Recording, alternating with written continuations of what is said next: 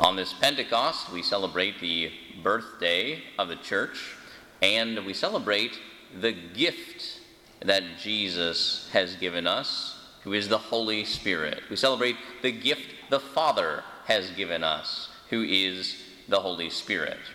And yet we have a very limited ideas, a very limited picture in our mind when it comes to thinking about the Holy Spirit. You know, when we think about the Son, we obviously have a very clear picture of Jesus. I mean, that's the whole point of the incarnation. We may not have a photograph of exactly his facial features, but we know he was a human being. He looked like us. So we can see that very clearly.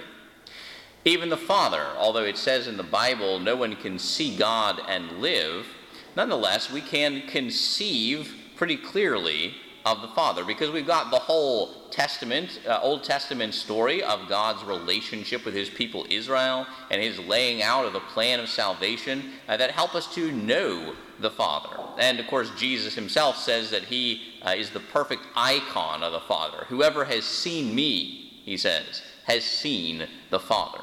So when we think about the Father and the Son, we have a pretty clear picture in our mind, pretty clear concept of them. But what about when it comes to the third person of the Holy Trinity? What are we to say about him? More slick than a patch of chrism oil, more cleansing than a bath of water. It's a bird, it's a flame, it's the Holy Spirit, right? I mean, you see what I mean? The images that we use are almost ridiculous. Is this how we think about God? And yet, it is really a very good thing, I would argue, that we have these kind of strange images that we use to think about the Holy Spirit, because the Holy Spirit reminds us that we do not understand God. That we should never get too comfortable with God, feel like, oh yes, I just know all about God and I know what he wants and who he is and all. Well, that's baloney, right? The Holy Spirit reminds us that God is not someone who we completely understand. And of course, part of that is because God is personal. The Holy Spirit is a person. And see, we've all experienced how persons can surprise us. Even the person that you know the best and love the most will do things that surprises you. I remember when all the time that we were growing up as little kids, my father always only listened to oldies, 103.5, the 50s and 60s. And then when I was probably in college, he suddenly started listening to country. I was like, I don't even know who you are anymore, Well, that's how persons are. They can always surprise us. And if human persons are like that, how much more God? Jesus uses the image of wind to describe the Holy Spirit. Why? Because you can't see it. Its action always surprises us. It can blow your hat off and you never see it coming.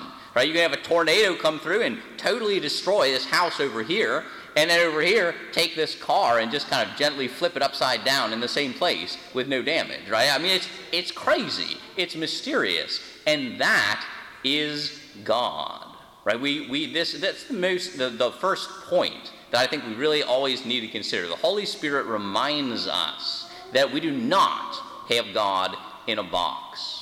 Last night we received, finally, after many weeks of waiting, we finally received our RCIA people into the church. It was a beautiful thing.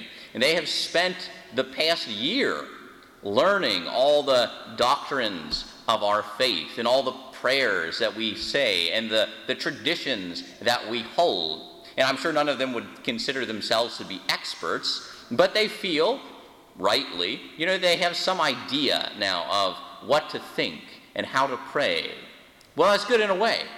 But in another way, it's always dangerous. Dangerous to think that we know all about God and the right way to speak with him. And so the Holy Spirit, again, is very helpful in reminding us not to get too comfortable with God. So that's the first point.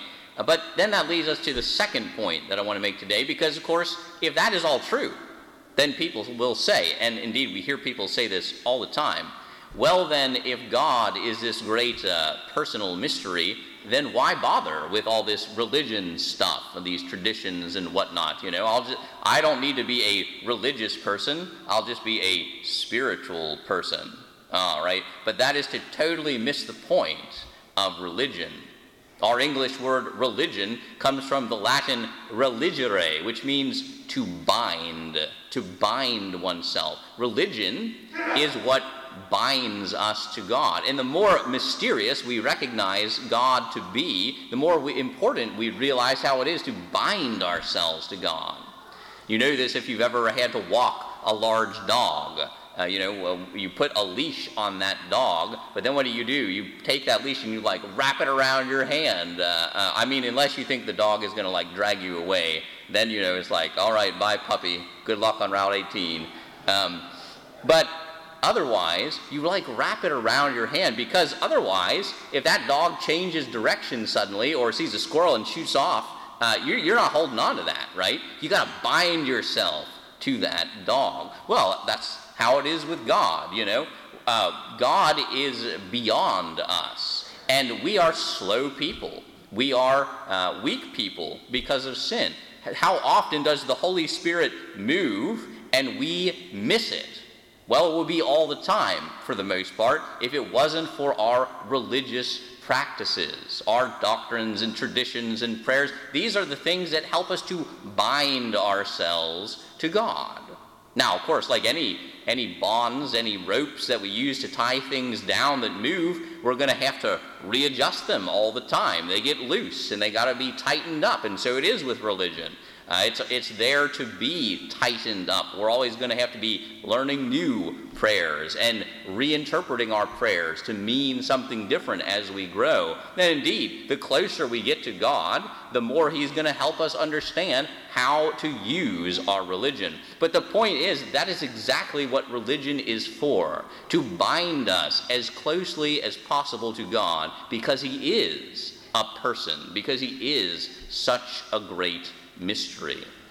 And so today, as we celebrate the Holy Spirit and ask Him to come down upon us, let us take our religion, as it were, in both hands. Buckle in for the roller coaster ride, who is the Holy Spirit, so that He will take us not where we want to go, but where He wants us to go. So that we will not simply do what we think is important in life, but that we will instead be sent by the Holy Spirit on the mission of the kingdom of Jesus Christ.